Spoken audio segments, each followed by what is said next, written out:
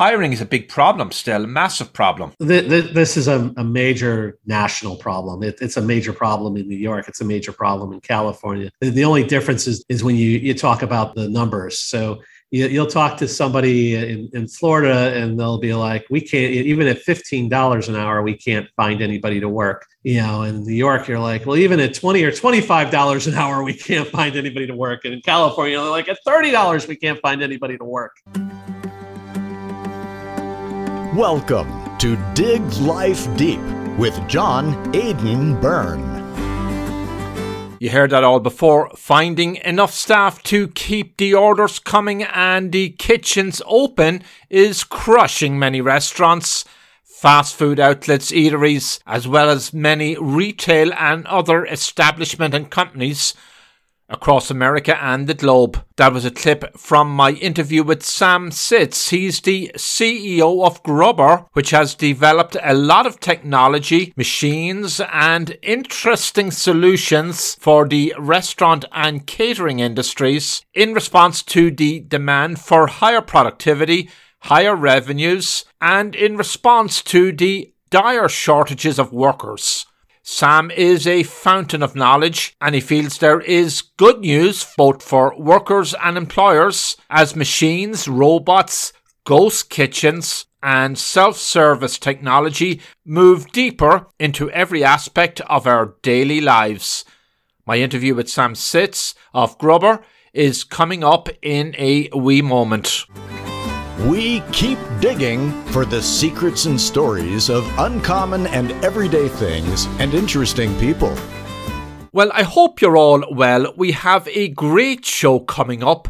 My interview with Sam Sitz, the CEO of Grubber, is entirely appropriate as we see labour shortages across the economy and as machines and robots spread fear and loathing in some quarters. We'll get to that in a moment. You can find us across all the media channels at Dig Life Deep on Twitter, Facebook and Instagram. And you can go to my website. Just go to John Aidan Byrne and you can find me on LinkedIn at John Aidan Byrne. There's a great new podcast on all things money and markets, which took an in-depth look at cryptocurrencies this week with some conclusions that may surprise, shock, and make you nod in agreement. You may even get mad. The podcast is called Odeon Capital Conversations with Dick Bove and Matt Van Alstyne of Odeon Capital Group. Many of you will know Dick Bove from his regular appearances in the print and broadcast media. He's up there on all the business news channels. This podcast is up there also on Apple, Spotify, and on all the good platforms. And it is hosted by yours truly. Episode 14 of Odeon Capital Conversations just dropped this week. Finally, this is also very exciting and appropriately ties in with our guest on this show. I'm talking about a short new weekly segment here on Dig Life Deep with Ira Wolfe. He's an incredible expert in the field of labour and markets. The segment is called Future Shock 2.0, and it is about business and workforce trends caused by the convergence of people, business and technology. I caught up with Ira Wolfe this week to tell us more about the segment, which officially starts on our next episode of Dig Life Deep. I'm your host, John Aidan Byrne. Ira Wolfe, I'm very excited about this new segment. This week, you're sort of going to reintroduce yourself. You were a guest on a previous show on Dig Life Deep. The reaction was huge. I've had calls from people, emails saying, you got to have Ira back. Well, we're not going to have you back for full shows for now, but you're going to do a segment for us every week on workforce trends and the business environment. It's Future Shock 2.0 is what we've come up with. That's a great name. Future Shock was the name of the famous book by Alvin Toffler You are a prolific author, workforce trends expert, and top 5 global thought leader on the future of work and HR. And HR is shorthand for human resources, as if anybody needs reminding, some might. You're also a TED Talk speaker, and you have your own podcast. Busy person. Tell us about yourself and we'll take it from there. Hey, thanks very much, John. Yeah, it's great to be back, and I'm thrilled to know that people were listening and wanted me to have me back on here. I've been following this. I can't say studying it, but researching and following workforce trends for most of my career, for at least 25 years, to find out what was happening. About 20 years ago, I coined the term perfect labor storm to predict, kind of forecast. It wasn't a prediction, but forecast where things would be going, and wrote a second edition. And then my last edition was recruiting in the age of Googleization. And Googleization really became that convergence of people, technology, and business, which is where we are now. But I love that we've settled on this future shock. For any younger listeners who, and there's probably a lot of them out there, a little younger than us, future shock was a pretty big deal in the late 60s, in 1970, with Alvin Toffler. And the definition of it makes total sense. They defined it as a psychological state of individuals and societies that occurred because there was so much stress and too much change was happening in too short a period of time. And how appropriate that here we are in 2020. 2020 was we're in 2022, but the 50th anniversary was in 2020 in the book. Think about that. So much change happening in too short a period of time that disrupted really every industry, every segment of society. The whole world shut down. We were quarantined. Economies were collapsing. We still managed to somehow still have wars, through that. Sadly. But yeah, I mean, there wasn't a phase of our life that wasn't disrupted. And we're feeling the impact of that with mental illness and stress and burnout. And people couldn't wait for the pandemic to end. And now I think many are sorry that it actually ended, because life is very, very different and will continue to be different. And that's what we're going to talk about. Yeah, I mean, you talked about wars. We had the Cold War when Alvin Toffler published his book, and now we have a real sad war in the Ukraine. So much has happened. You talked about stress back in the 60s, 70s, 80s probably meant something different than the kind of stress we're seeing today. I call it accelerating and deepening stress because of some positives and some negatives convergence of business and technology and workforce trends. Yeah, I mean, we go back into our life, and again, people talk about this is not normal, and yet, I mean, I remember you talk about the threat of the Cold War. This seems pretty hot, recently. But, I remember having air raid drills. I remember, as a young kid crawling under desks like that was going to save us from a nuclear attack. But that was pretty scary. People were building bunkers in their backyards and air shelters. And that wasn't too long after World War II. So it was pretty fresh. And now, 70, 80 years later, people are talking about how for multiple generations, for at least 3 generations, they never experienced a global threat like this. And yet for, older baby boomer, it's pretty normal. So we're going to be talking about the impact of that, why these things may be different. And obviously I know you and I love talking about this, so we should have some exciting segments coming up. No, I think it's going to be very exciting. And your own podcast is extremely popular, and you cover these topics on another level, and you've guests on your show as well. Yeah, it's Geeks, Geezers, and Googleization. So I hope everybody will go up and check us out as well. And each week we interview at least one, sometimes 2, business leaders, HR leaders. And we try to focus on, because that's where my main interest is, on the future of work. So it has to do with everything from where you're going to find people to what work is and what organizations are going to look like and how people are going to be paid and how work gets done and what careers and education, all of those things. Our new segment is Future Shock 2.0. The segment is about business and workforce trends caused by the convergence of people,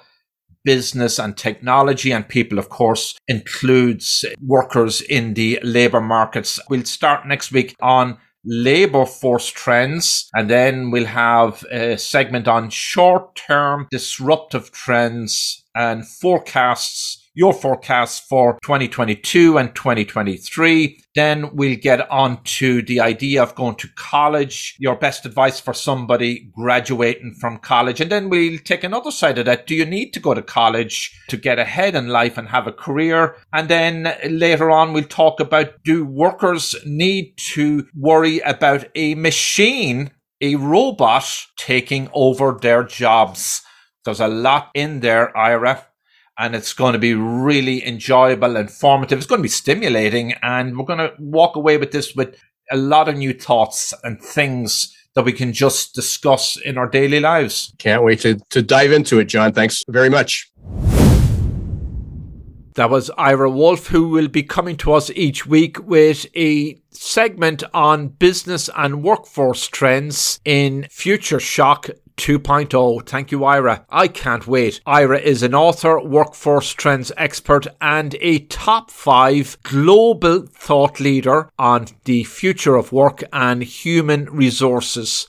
And of course, we'll continue to bring you interviews with top leaders in industry and the economy, authors, mental health experts, religious leaders, movers and shakers from the world of entertainment and Hollywood and the broad culture. And these are all seamlessly bound together in each episode of Dig Life Deep, celebrating a spirit of enterprise, free enterprise, optimism and hope in an age of unprecedented change and sometimes, and frankly, a lot of political and social chaos. I'm your host, John Aidan Byrne. My guest is Sam Sitz. He's the CEO of Grubber, which has developed a lot of technological solutions, self-service machines, and interesting labor-saving devices for the restaurant and catering industry that he believes will ultimately be great for business, workers, and the economy. And I know what some of you are thinking out there. The machines, the robots are here to take away all our jobs, and maybe some aspects of that are actually true, and in the short term there will be pain and jobs displacement, and I gotta be frank, not all of it can be good, but in the long term, at least according to Sam, and by my own estimation, it's probably going to be a net plus if everything is done and deployed right and intelligently. I've heard the stories, some drawbacks with some of these robots.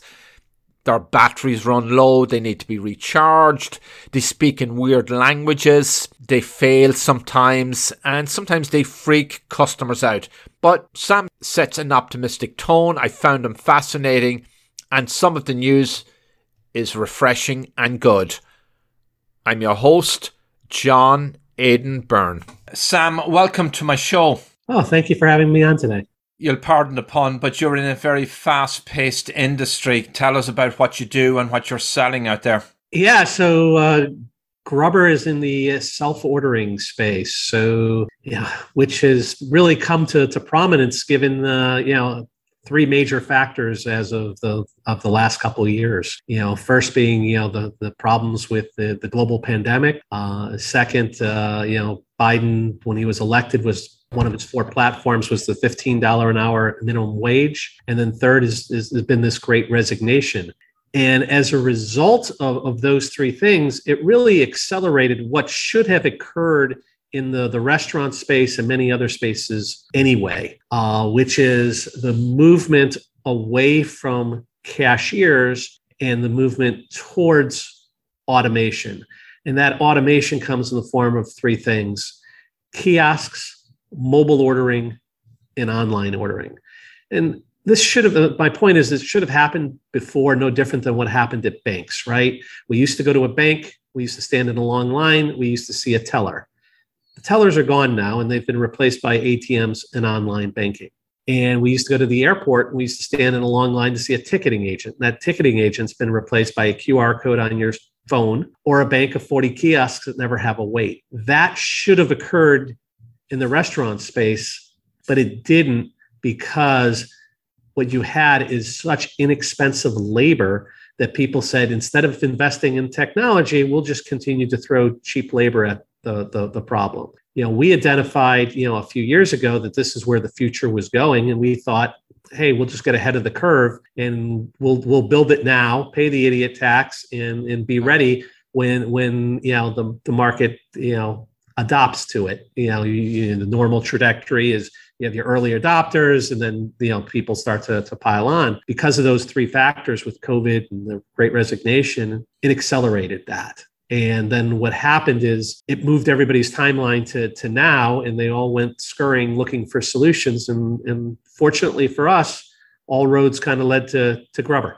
So, that's what we do. Our vision is that the point of sale system is going to disappear, and you're going to rely more on kiosks, mobile, and online ordering. And the online could be through a third-party delivery service like an Uber Eats or DoorDash, or it could be through the company's website. You are a self-ordering technology in the restaurant and services space. You mentioned there about how a lot of you mentioned how the human tellers are gone from banks, airports, and so on. I still see human tellers myself at banks and at bank branches. I don't think they're entirely gone and that they're going to be completely disposed of. No, what ends up happening is so if you took a teller, there used to be 6 tellers in line.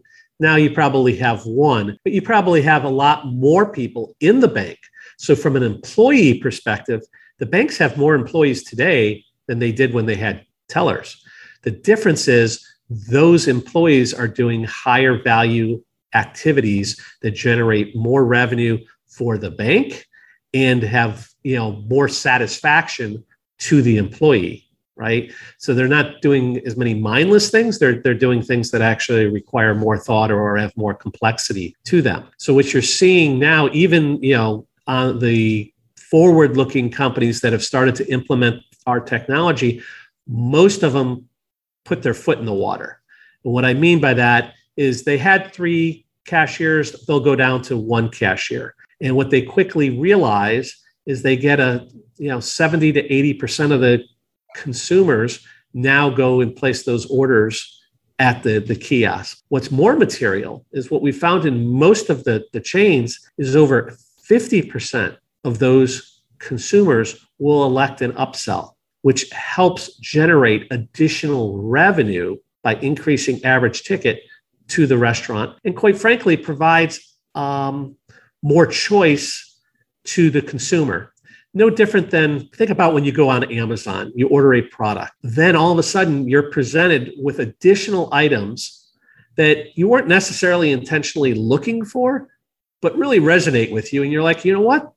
That's something that could be very valuable to me, and I'll take that. So by utilizing AI and machine learning, you're able to provide recommendations of additional potential, either food or products that consumer may like based on, the history of other consumers' choices. I've read studies which have shown that this self-service technology, your products and the Ubers and the DoorDashes and all the other providers out there, rather than eliminating jobs in the long term, they actually help generate more jobs and employment and raise revenues and productivity, because there is this abiding fear. I mean, some of it in the short term seems to be real, that a lot of jobs will be eliminated. I mean, obviously bank tellers jobs have been cut back, but as you pointed out, higher value jobs and a higher quality experience and better and more higher productivity has replaced all of that. That's 100% true. That's exactly what ends up happening. So, before, the labor shortage, the knee-jerk reactions from people would be like, oh, you're putting people out of work. And that's why we would point to these other industries and say, every time that this has occurred, not only have the numbers not gone down, the number of employees have ultimately increased, but more importantly than the number of employees increasing, the quality of those jobs and the pay for those jobs has increased dramatically. So that's just the natural evolution of progress.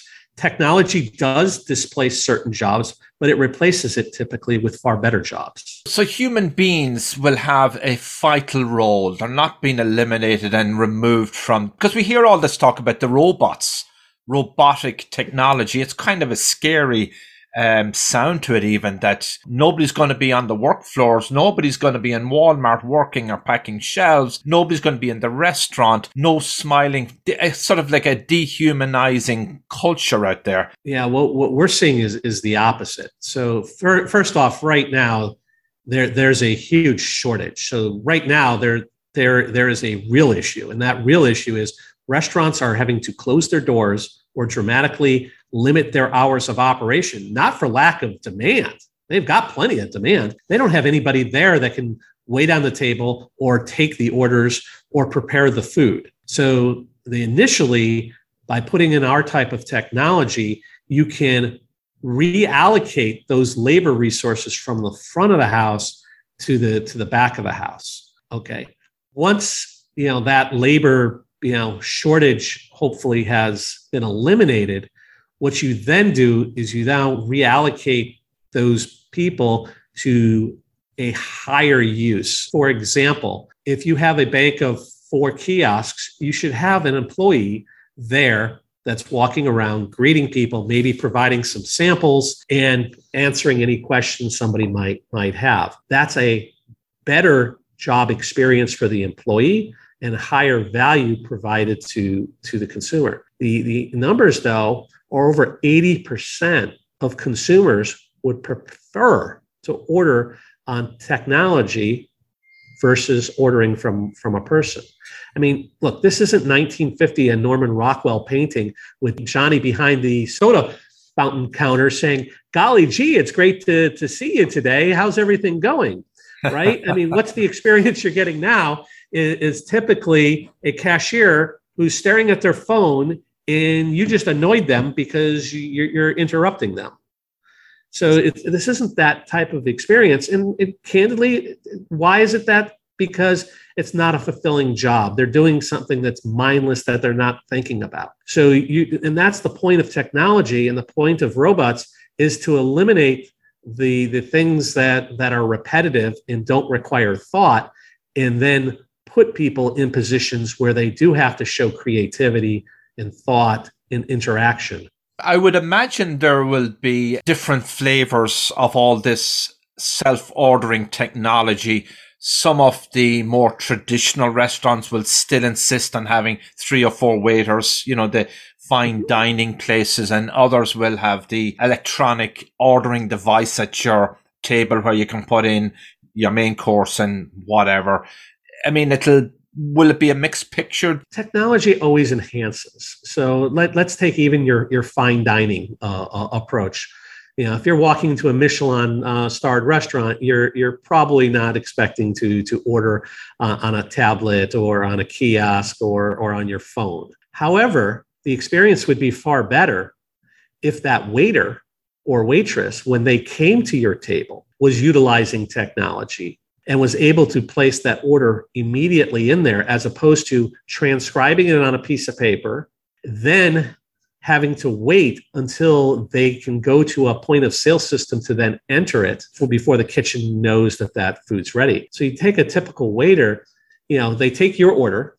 In your head, your clock starts ticking, right? Your internal clock says, okay, I expect food should be ready in X minutes. The truth of the matter is, by the time that waiter heads over to the POS, another table flags them down and they have a request, and then another table. So by the time they get it over there, hopefully they transpose everything correctly so your order is accurate. But 5-10 minutes might have gone by, whereas technology would have created a more efficient process there. That's interesting. So it can accelerate the delivery time from when you place your order, whether this is in a fine dining establishment or just in a regular diner, from the point of putting in the order to delivery. Customers are satisfied, feel they're getting better service, and the restaurant can turn around more tables and bring in more guests. What was it like during COVID? Did everything shut down for you? For us, we were able to continue to work. What ended up happening is we got a lot of frantic phone calls from restaurants, chains, and I remember there was a chain in Central Florida, a sushi chain, and they called frantic because none of the cashiers would come to work because they were afraid they were going to die. Candidly, it was a common concern among a lot of people at that time. So they immediately put our technology in place just out of the necessity of there weren't, no cashiers would show up. The funny part was 30 days later, they called us back and they said, oh my God, yes, you solved our problem with the cashiers, but our average ticket has increased between our 9 locations anywhere from 40 to 50%.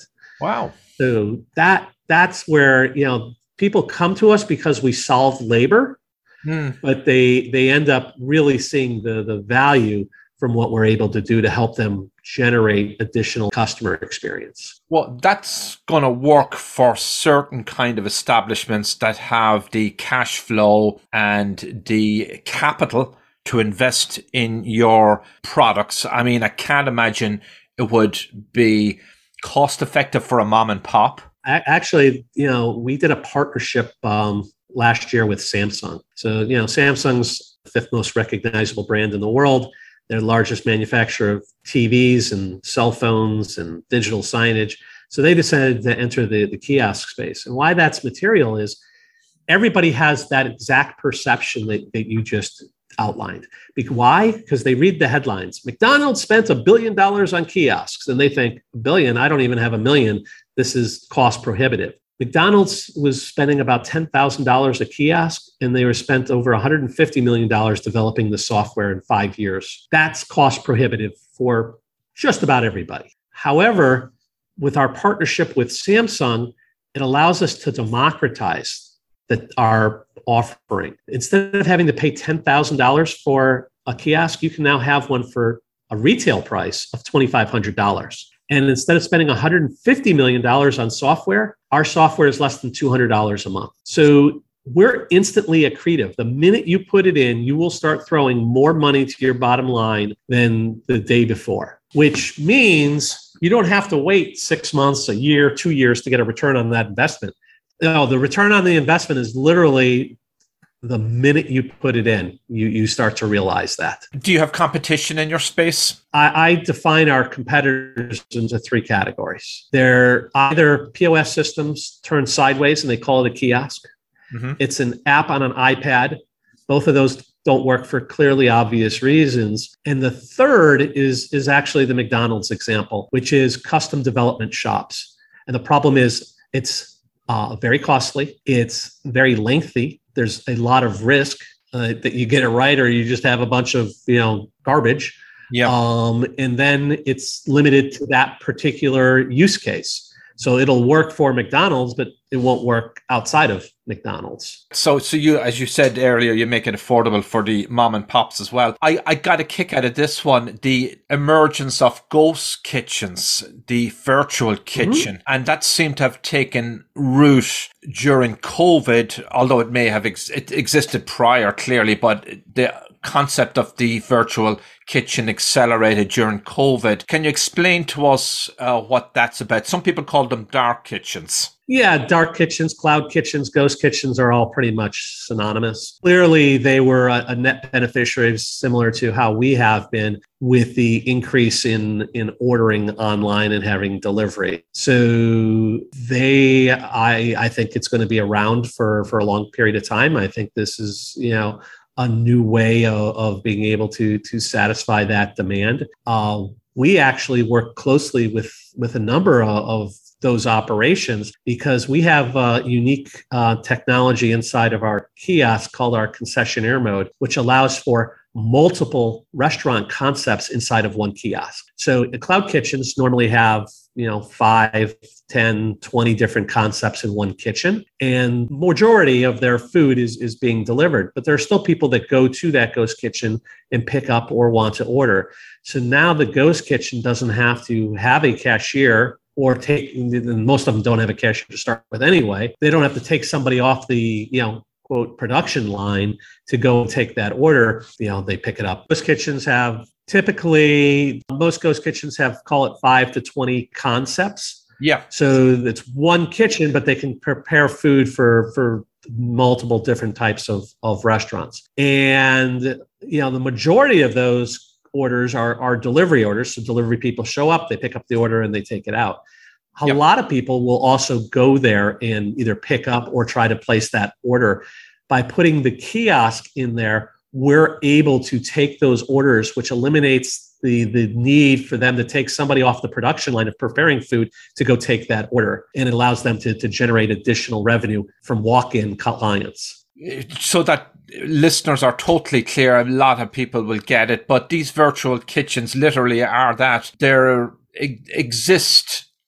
not walk-ins, I guess, is an easy way to put it. It's not like walking into a restaurant with a kitchen in the next room. You order and the kitchen could be somewhere very remote, but they will deliver food to your doorstep. Correct. Yeah. So they're typically in less expensive real estate. So, you can, instead of if the main drag is everybody's paying, 100x for lease space, you go a block off, you might be able to get, real estate for half that. Well, now you can prepare food there and have it delivered to those same consumers, but your cost of rent is down significantly. And then you obviously get the synergies of having, 10 or 15 concepts in one kitchen as opposed to 15 separate kitchens that you have to pay for. The right. benefit is now with our technology, you can allow somebody to walk up and place an order and pick it up as well.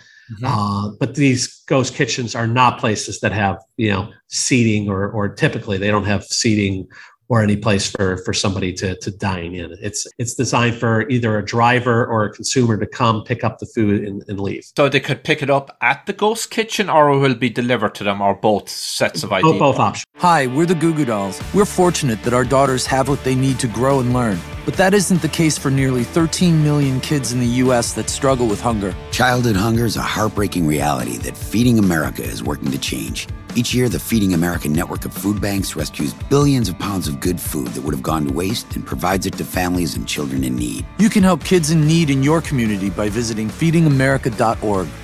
Brought to you by Feeding America and the Ad Council. My guest is Sam Sitz. He's the CEO of Grubber, which has developed a lot of technological solutions, self-service machines, and interesting labor-saving devices for the restaurant and catering industry that he believes will ultimately be great for business, workers, and the economy. I'm your host, John Aidan Byrne.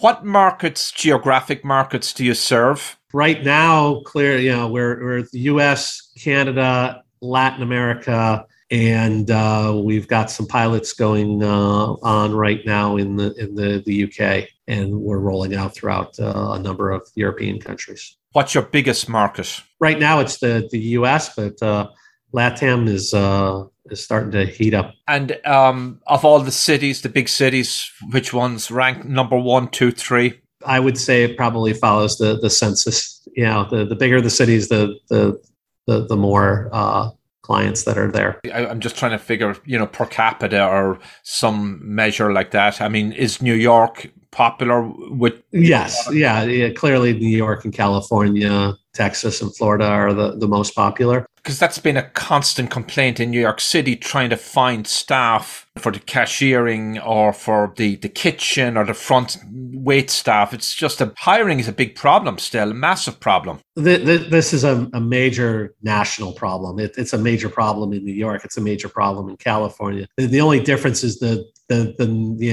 is when you talk about the numbers. So you'll talk to somebody in Florida and they'll be like, we can't, even at $15 an hour, we can't find anybody to work. In New York, you're like, well, even at $20 or $25 an hour, we can't find anybody to work. And in California, they're like, at $30, we can't find anybody to work. So it just, obviously, when the cost of living is higher, the expectation for salaries are higher. There's just a shortage, which, when there's a shortage, the knee-jerk reaction is, well, I have to pay somebody more to attract them to take the job. Well, that becomes a cyclical event, right? It's I mean, there's all these sign-on bonus and so on. I'm all pro worker. I want workers to make as much as they possibly can. I'm really big on that. But do you get any sense that as the minimum wage keeps rising and salaries keep rising, you did allude to it, obviously, is that forcing bosses to bring in technology to make up for the problems in that area? Yeah, you have to. I mean, the issue is that we're hearing from the restaurant owners is, even if I'm willing to pay very high wages, I still can't find people to work. So this isn't, hey, it's, this wage, I can't find the worker, period. And a lot of that reason is during the pandemic, these workers went and realized that these aren't jobs they like. These aren't fulfilling. They get yelled at by their manager all day, and they get yelled at by consumers all day. And instead, they can go get a job with Uber Eats or DoorDash, and they can show up whenever they want. They can leave whenever they want. They go pick up a bag at the restaurant. They drop it at, ring somebody's bell and drop it at their house and take off. And they can make as much, if not significantly more money. So I would argue it's more job satisfaction than even wages. I'm just looking at the list of products you have. The POS screen, we know what that is. Point of sale, self-ordering kiosks, kitchen display systems, QR code, table ordering. That's sort of a very common, or becoming more common in restaurants. You just get your iPhone and you take an image, I guess, of the QR code, and then the menu pops up, right? Correct. Integrated online ordering solutions, and then, of course, the famous ghost kitchens. What's the next iteration in this whole universe? What's the next buzz? Well, you see it in the front of how we do a very good job of solving the front of the house, and it's a combination of the ordering side, meaning kiosks, mobile, online ordering, and a lot of that allows you to now get outside the four walls of your restaurant to take orders. Now you start to get into the delivery of it, so that's why you see like our food lockers. So now the staff is able to put that into the locker. So when the consumer, even if they ordered online, they show up, they just scan their phone with the barcode or QR code, and then the locker door lights up and opens and they take their food. So this eliminates the congestion around the pickup counters. It eliminates people taking the wrong orders, which, a lot of times you walk in to do your pickup and, you're like, okay, it's, my name's, Sally. I see the order, it says Sally, I grab it, I leave. Well, guess what? There's more than one Sally. And now the restaurant has to make both orders again, because neither one wants the food that somebody else took. Or you'll see a large crowd waiting for the food to come out, and they put the bag down, and then 30 people go touch the bag, and they're like looking for the name as they rifle through it. Yeah. So that's an area you're going to start to see. It also eliminates the need for third-party delivery services from having to go and distract the staff or cut the lines to try to pick up their food orders. They can go right to this type of pickup and do that. So there's that's the next evolution there. Clearly, you're starting to see some more automation in the production side, where things are being done that can help speed up the production of food and become less dependent on as much labor as historically they've had to utilize. And candidly, they're having to do this out of necessity, right? You mentioned third-party ordering systems without identifying any, but we can mention names, but we're not pointing fingers at DoorDash or Uber Eats or any of those. You do hear complaints about on-time delivery or late deliveries or food arriving just not presentable or cold at people's doorsteps, all kinds of functional issues. Have you heard those stories? Yeah, we in fact we solve quite a bit of those. So I'll give you the use case. It's funny. For years, the fast food chains have spent millions of dollars to try to shave seconds or fractions of a second off the order process. Yet, it's still the early stages of third-party delivery, and they're inefficient. So this is the process on how most third-party delivery services operate today with most restaurants. If you walk into a restaurant, you see they have multiple tablets. So the third-party delivery service has provided them with a tablet. So you at home place your order. That order gets routed into that tablet. Problem is, until somebody acknowledges that tablet, that order has not been processed. So you at home, again, your internal clock has started on how long it should take. But what's happened is there's a hostess or there's a cashier or there's somebody who has to acknowledge that. And they're busy helping other customers or doing other things. So that order might sit there for 5, 10, 15 minutes before it's acknowledged. Then it has to be keyed into their point of sale system. Well, I hope you had a very simple order, because if there was any complexity to it, chances are that it's not getting keyed in the same way that you placed it. No different than the game of telephone as a kid. The more times you say it, the less accurate it becomes. Until it gets hit in the POS system, the kitchen isn't even aware of this order. We have technology where those orders can now go in seamlessly, avoid that tablet, go right into the point of sale system and into the KDS, so that when you place that order, it's automatically received into the KDS. And then we have throttling functionality that can allow the restaurant owner to decide, where do I give preference? Do I give preference to Uber Eats orders, or do I give preference to DoorDash orders? Do I give preference to the consumers that are in the restaurant? And they can throttle those orders accordingly. But what this allows them to do is eliminate a significant amount of potential time that's wasted on each order. And that improves the consumer experience. It improves the Uber Eats or DoorDash driver experience, because their technology says, okay, order was placed here, dispatch driver here. Well, if the order hasn't been placed, the driver is now sitting in the restaurant waiting for them to make the order. And by the way, he works on a fixed flat fee. He doesn't get any extra money sitting there waiting for that order to be made. So it's costing him money and time and aggravation. The consumer's aggravated, and there's very simple solutions that we have that can start to improve that process. Do we have any stats on how automated the industries are in America globally? I mean, all the McDonald's have self-ordering system. More and more restaurants. Are we at the start of it? Where is it at? Yeah, we're really at the start of it. Restaurants have been notorious laggards when it comes to technology, and mostly because they've historically relied on inexpensive labor. So that's changed, and as a result of that, in COVID and everything else, there's been an acceleration to digital technology, and you saw it, with a good adoption rate now to online ordering. That's, over the last 2 years has improved dramatically. And you're seeing that the companies that had the forethought, that had invested in technology, were actually the major winners through COVID.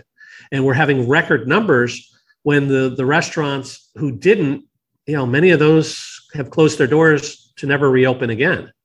And now they'll be replaced by restaurants who will be forward thinking and will put this technology in and will be successful. So it's definitely now top of mind for all restaurants, and they're looking at it. But I mean, even what we're seeing with a number of chains is they're even having delays in implementing technology because their staff even their IT staffs are overwhelmed, and don't have the ability to get involved. So it's kind of delaying that process for them to roll out. So, this great resignation is affecting people in the obvious ways, but even in less obvious ways. The growth is accelerating, but we're long ways off for the entire industry to be saturated. Would you say only a minority of restaurants overall are into this technology, self-service kind of culture? I would say it's a minority that's now the majority have it on their radar and are, looking at, we've got over 100 chains in pilot in, the rollout type stages now. So they're getting it. It's candidly, the other issues you run into now are supply chain issues. Yeah. There are not enough chips. So a number of the manufacturers of even the touchscreen technology are quoting, early 2023 delivery times. Fortunately for us, our partnership with Samsung, Samsung's the largest chip manufacturer in the world. So we don't have that shortage. So we're a net beneficiary of that, but that's a big issue with the implementation of this type of technology. We start to see it in New York City and some of the other big cities. More and more the restaurants are getting into the self-service. So my sense is that the growth will probably really show there in another 12 months. We'll see more and more of the restaurants in the big cities where eventually maybe the majority of them have some kind of self-service technology. Yeah, 100%. Absolutely.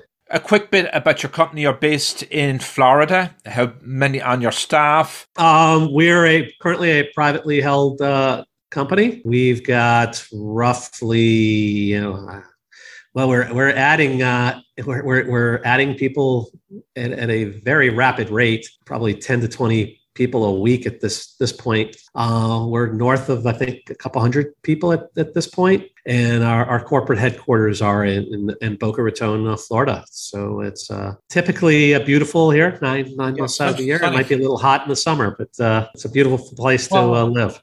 Well, they've invented air conditioners. 100%. Ever since the invention of air conditioning, Florida has continued to grow. Actually, there's a direct correlation to population growth in the invention of air conditioning. Oh, I'm sure it's a whole big episode. And that's interesting. And probably too, the service industry too probably has benefited hugely. Because I remember once I visited Florida lots of times, but one summer I was there and it was extremely hot and humid. Mm-hmm. And I ran for cover to the nearest restaurant. I felt total relief. So there you go. Absolutely. Sam, where can people reach your company if they want to get more information? Yeah, the best way to reach us is through our website, which is grubber.com. That's GRUBB as in boy, double R. Great. Sam, thank you for being on my show. Thank you. You were listening to Dig Life Deep with John Aidan Byrne. You can reach the host in the U.S. at 973-529-4699. That's 973-529-4699. 973-529-4699. Email byrnedesk@gmail.com. That's byrnedesk, B-Y-R-N-E, desk@gmail.com. byrnedesk@gmail.com. Subscribe for free.